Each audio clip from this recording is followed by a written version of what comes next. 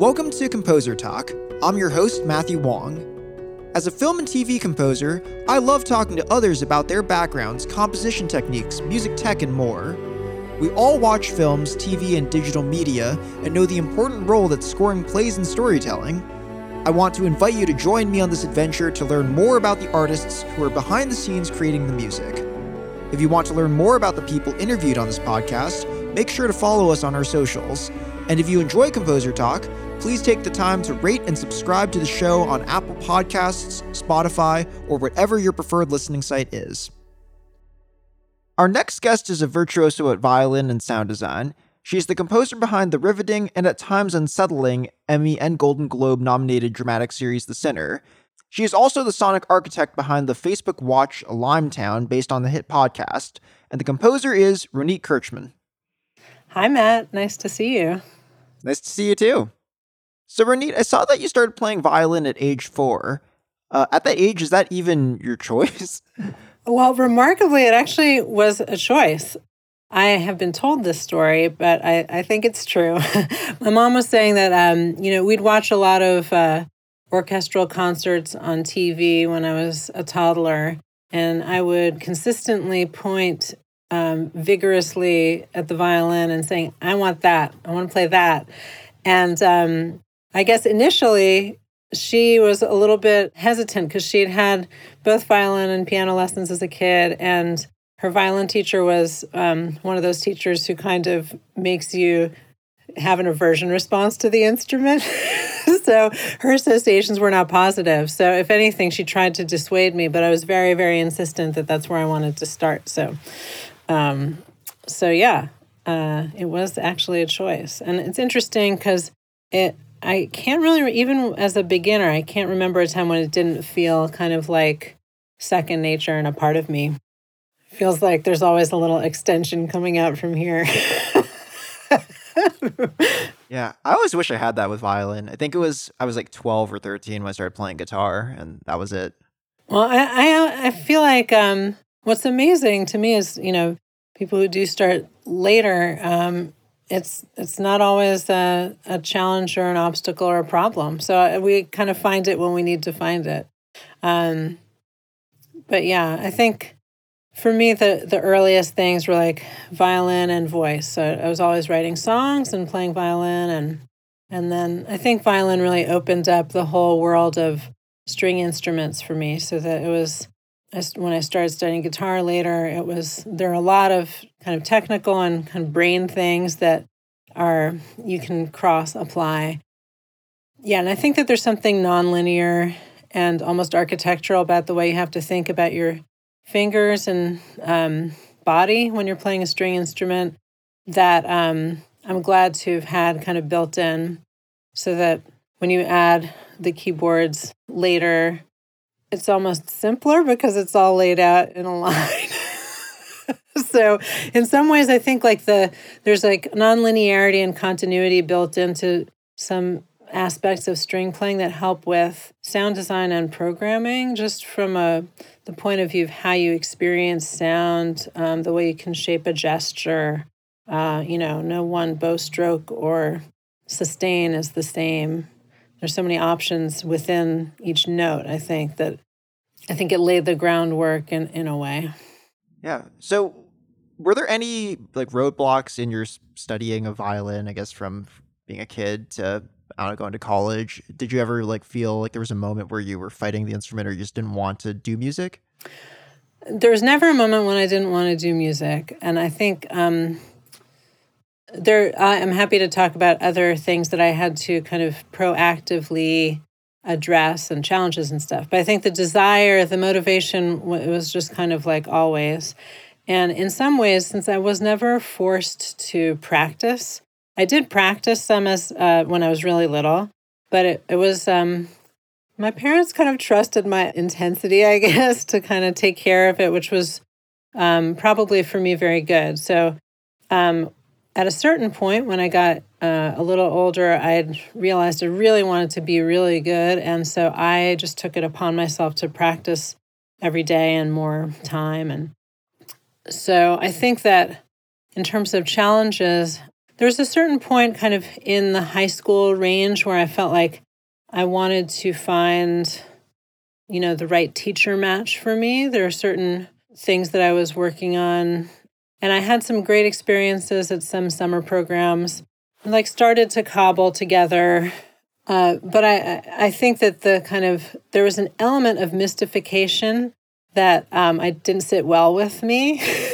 That fortunately, my teacher at Yale when I went to college was kind of provided that, everybody sometimes has that puzzle piece they need to kind of really kind of click into the next level.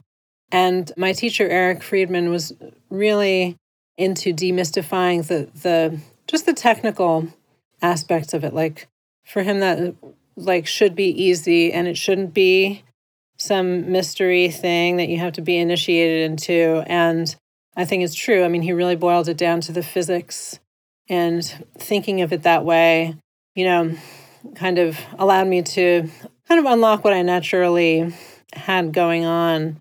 So I really appreciate that.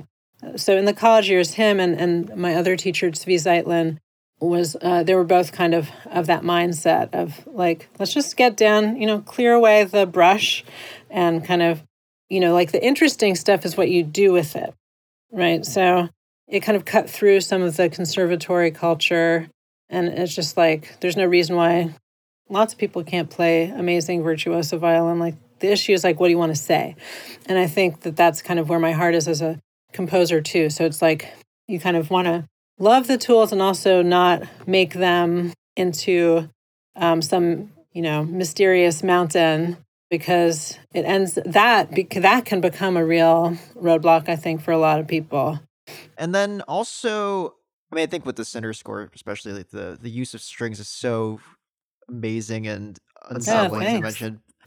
I love that in season 3 we got to record with a live ensemble, which I conducted. We got to record at Capitol, which is a really nice room. And just, I'd played a lot in the previous couple seasons. I do a lot of solo playing. There's a lot of me on there. And it was nice to open that up to the ensemble sound.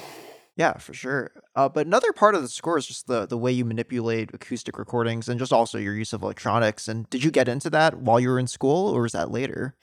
So it was when I was I would say in middle school. Well, I think that the involvement with technology and interest in how it can affect how we work with media generally was always an interest. Kind of going through some old stuff, I found this picture from, I think I was probably in 3rd or 4th grade, and it will date me to say that this was very innovative, but I had a picture of kind of the television and the loudspeakers hooked up to a computer. It was all networked. So I think that, and I usually say that it took until about 2012 for technology to get to the place where I'd been waiting for it to get my whole life. But I think that, there are certain peak times when I started to get more and more involved. So like I got my first synth in 6th grade. What was it? I think it was 6th or 7th grade. It was a DX7 2FD. I still have it.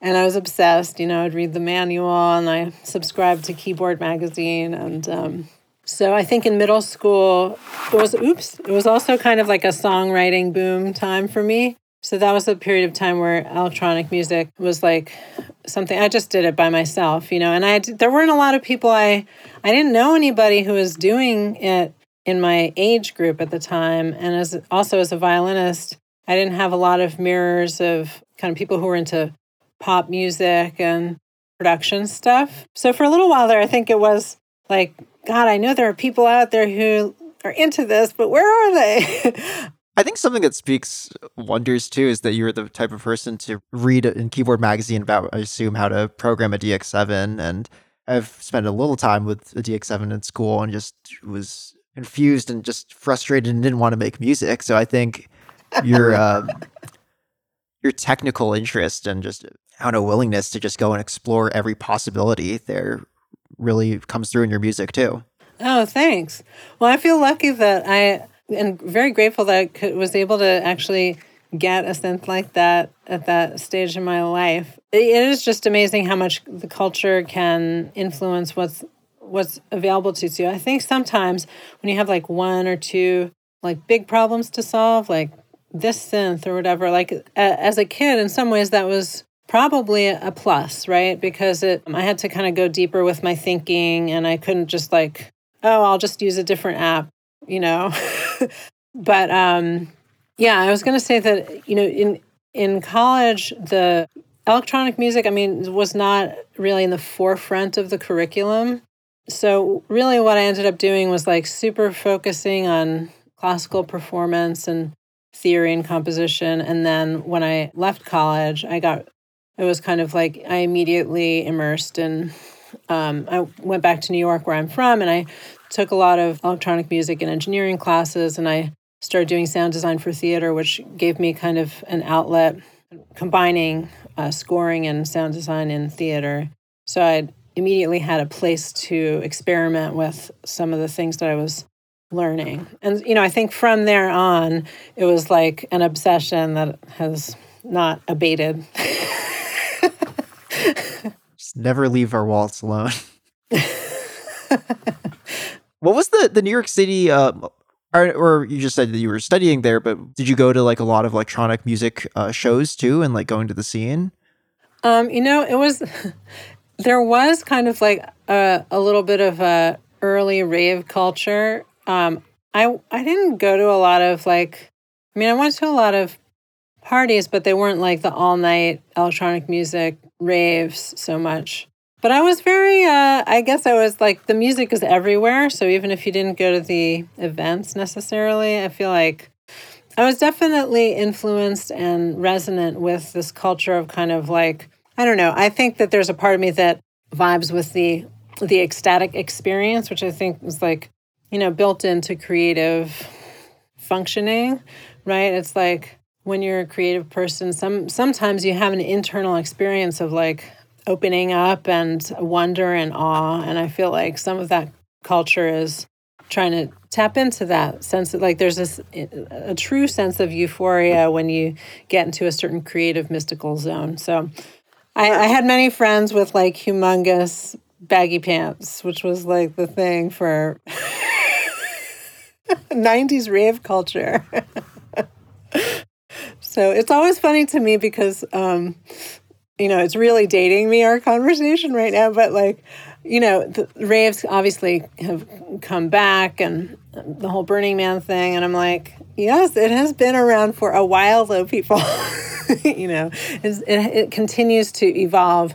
But I think that there's also like a deep through line in people wanting to just kind of have a sanctuary where they can dance and feel vibrations and music. Yeah, I think I've only played like 3 shows in LA, and one happened to be this fundraiser event called Noise Heals, where this was with Craig Wedren and Josh, who was in the Red Hot Chili Peppers at the time, Anna Warrenker and some others, Joe Wong as well. And we practiced once before the show at the LA Public Library Festival, and the whole idea was just to make as much noise as possible. And there was 2 songs. That's so awesome. And the songs we practiced, and then it was an improvised noise jam for I think 45 minutes in between.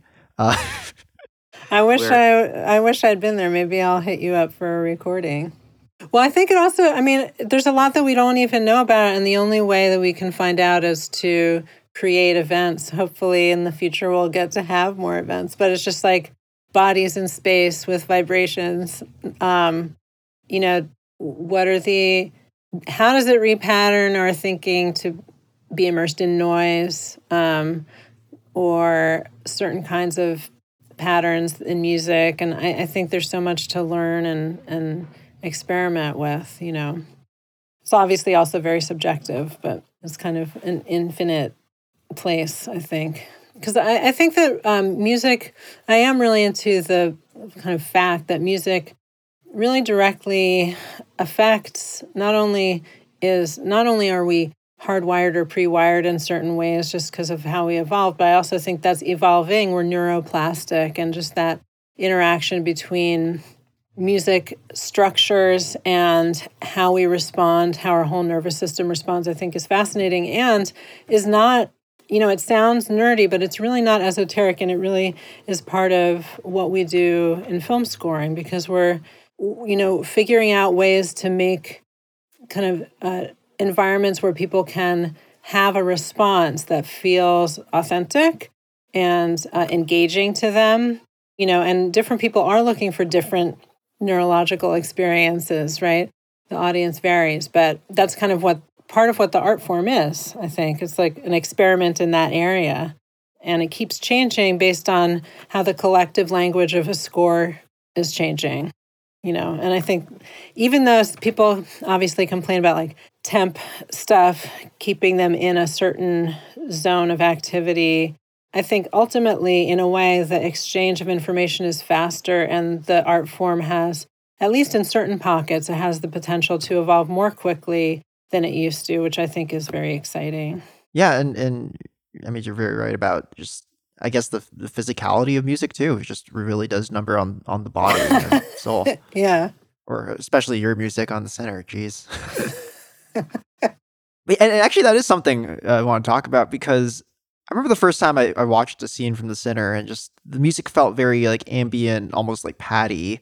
But in a weird way, I almost didn't notice the way that you were building suspense, because it's so subtle. And by the time you get to the climax of a scene, it's like you didn't anticipate some of the moves. How did you come up with this type of process of scoring for the show? I think the approach is like there's certain, when we look at like all 3 seasons, the approach is kind of morphing as we go too. Definitely in the first season, this idea of texture, I would say, is really, really key throughout. But to me, like a texture is the word pad. I use it when forced to, because it's like a general kind of, people understand what it is. But to me, it's a lot more microscopic. And so nothing is ever static. And I think this particularly was just like a preoccupation of mine, and still is, of like, there's always movement, and sometimes it's micro. I think there's something that goes beyond the actual language of the music that we always do in scoring, which is look at a scene and where do we need to really feel a shift? How do we lay the groundwork for that? And a lot of times, what's great about the vocab of sound design is that it allows us to do things in a lot of different ways. You obviously still have melody and harmony they don't go away. I feel strongly about this too, right? Yes, technically, from a certain lens, certain things could be experienced as ambient, but like for me, there are themes in there, and those melodic arcs still exist. Sometimes they're moving very slowly, and other times, which feel more thematic, those themes are like, oh, you hear the melody because it's moving at like human speed, right? But those same kind of, I love the idea of you can take something which is like kind of a kernel of a melody, and when you stretch it out and then fill it out, it has a link to that theme that you've maybe heard once or twice at certain more score forward moments. But it's just kind of manifested in a different way. So it's a little bit of a fractal idea, right? Where you can have something that's a seed that can constellate in different ways in space-time. So how did the language for the center evolve? I think it's kind of like the showrunner was familiar with my way of thinking and music, and brought me on because he thought I would be a good partner in creating the score. He definitely wanted a contemporary score. He wasn't against using instruments at all, but the idea like that synthesized sound is like a prominent component, but that it should feel really fresh. Like it might resonate with certain things, but he really wanted it to have its own approach. And I think that, and there's also, I think dramatically, he really emphasizes not leading. You don't want to be heavy-handed. You don't want to like tell people, be scared now, and then the scary thing happens after you did that with the music. So it's like, how do you respond quickly enough? You have to be very nimble to actually do that. But the whole idea there was that like you want people to really feel. We kind of know each other well, and we share an interest in kind of strategizing smartly to create a visceral experience. So I think then you have to be a little more creative where you're not just doing typical genre stuff. At the same time, it is a show which refers to and is aware of genres. So the idea was not to create something so arty that you can't enjoy it. It's like the idea was to create a new kind of thriller where the psychology would feel engaging and exciting, and the music could be a window into the subconscious. Are there any unique sound design techniques or instruments too that you've discovered on this show? I feel like I'm always learning new things. I'm trying to think what would be we could kind of zoom in on certain areas, right? Like, for example, like the idea of like, we really were, I have like clearly a nonlinear thinker because I have like three thoughts at once. I'm like, which do I say first? I don't know. But so what I'm about to say reminds me of a painting teacher I had who really never wanted people to use black pigment because he wanted people to find a way to do that with the rest of the colors. So never to outline things, God forbid, or like but also in the creation of shadows in a color piece, like how do you really tune into the color content and represent that in a creative way? So I would liken that to, in the vocabulary of the center, we do have percussion, but there were certain cases where we didn't want to use a drum, right? And just rely on that. So then it's like, how do you create the percussiveness out of tonal material? And there are a lot of interesting envelope shaping tools. And I'm kind of like, it was an area of interest that then I had to explode open a little bit more, because it's like, I think it's very exciting to think of it, you're creating you have all this stuff, and with envelope shaping tools and even tremolo tools, there's a lot of plugins we can talk about, but you're creating these little objects that feel more like hits. But when you're generating the hits in that way, then you can fray the borders of those hits, and that can even open up into a texture. That's kind of one of the beautiful things about gating and hard and soft knee. And so I would say that sometimes the design comes instrument first, I'll focus on creating the patch that in its inherent nature morphs and certain parameters that will become almost part of the signature. Like with this instrument, I'm really using certain filters and certain attack and release as part of how the definition of the boundaries of the instrument. And then sometimes there will be something where I do have, let's say string recording, and taking that and then processing it kind of post facto, and where I would say the plugin chain and the kind of parametric definition of how they're being used in combination becomes part of the signature of what I would call the instrument. And a lot of times it's a combo of those two things. I love how it really emphasizes the fact that sound design is process-based, it's flow-based, and you can choose to articulate parameters of change anywhere along the line, all the way from just from the simple first oscillator, but all the way down to plugins that you're putting on your track. And we'll go more into that in the final segment, Tech Talk. But got it. The one last thing I wanted to ask about was your being a guest lecturer at CalArts and Occidental. And I'd say the most kind of time that I've spent with students has been at Columbia in Chicago, which this past year. Yeah. So with all these students at different schools, what do you feel like people come in not knowing that you'd hopefully be able to teach them? And what have you learned from your students too? Well, I always learn a lot, and it always gives back more energy than it takes, just because it's so, just like with young orchestras, it's people who are entering a field are really so, their primary focus is the art form and how to do cool stuff. Everybody wants to, overall, I would say, students, and they're high-level students, right? They're master's students, usually maybe undergrad, but they're interested in how can I contribute to this art form in an innovative way, which is where my heart lies. And it's always inspiring because sometimes, every job is a little different. And sometimes you take jobs where that's not really exactly what it's about. So I always try to make it about that in my own mind. But so I think the number one thing I learned from students is that like life is alive, and like, the alignment with creative goals is alive and well and worthwhile. What I try to provide for them is on multiple levels, right? From a career development perspective, I try to give them some footholds, some anchors, and some advice so that they can, I would say, like, negotiate some of the different vectors and forces that you encounter with some knowledge ahead of time.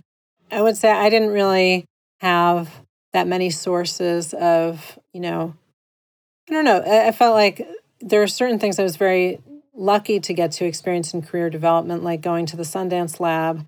But I think overall, just trying to give them a sense that, like, of helping them to feel like the authors of their own synthesis of how they're taking in people's advice, because people give a lot of different advice that often conflicts. Like, be yourself, have your own voice. Nobody wants to hear that, mock-up stuff. And then, getting in a situation where they actually do have to pitch a very genre-specific thing, and people want to know that they can do that thing very well. So just how to kind of, I think ultimately it's like not needing one narrative, right? Understanding how to be nimble and how to listen to the needs of the clients, and how to find vitality and joy in the experience of shaping your process to somebody else's needs and kind of embracing that. I think that's one of the big keys, is like not to get stuck in this kind of the composer bubble, but really enjoy. Like, I think even the thing of talking to directors is often phrased as like, if you go to a lot of the forums, people will often complain about, oh, the director doesn't understand how do I make this silly director understand music? And like, I just think that rather than look at things that way, kind of enjoy the experience. The whole point of us being drawn to this field is because it speaks to a lot of people, not just professional musicians. So just helping them to bridge that and actively embrace their role as translators. And I think that's kind of like a lifelong activity, which can be really fun. And I think it always helps not to problematize, but rather to see things as everything is a new creative opportunity for how you can develop your communicating instrument.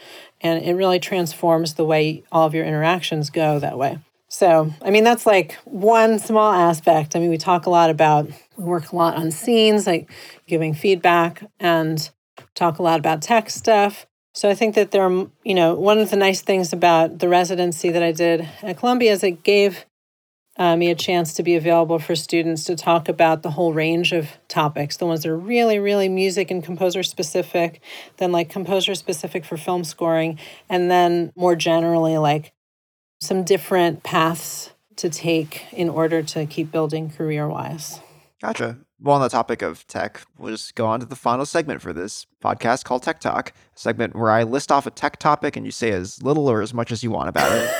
I was worried that you were going to say it was like the quick fire round. Like, you have 10 seconds, say something salient about this piece of tech now. You got to say something prolific about each one now. It's the goal. And you have less than 5 seconds. So here we go. DAW. So yeah, first one is DAW. DAW. Rapidly evolving field. I work in Pro Tools. It has been, for my workflow, very positive in terms of my ability to interact with the cutting room and with directors. I know certain people who are huge Reaper fans, DP fans, Cubase, like everybody has reasons for their loyalty area. I think that working on TV, Pro Tools has been particularly useful because of that thing of there being no daylight between a session that I can send an editor or receive. So that's really kind of been primary. Since I've been really busy going from project to project, I have not, when I first started out, I worked with all of them. I worked with Cubase. We didn't have Reaper then. Logic, not as much DP, and Pro Tools, and I actually didn't.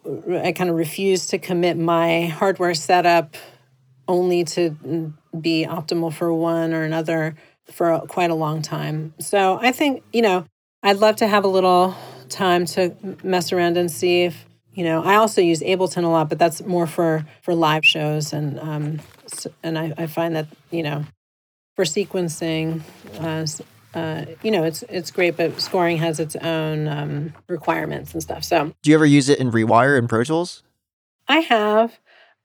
I don't know why I should not have a Rewire roadblock in my mind. I mean, I've used it with Reason and Ableton on numerous occasions. I think the idea of it's just like the multiple timeline.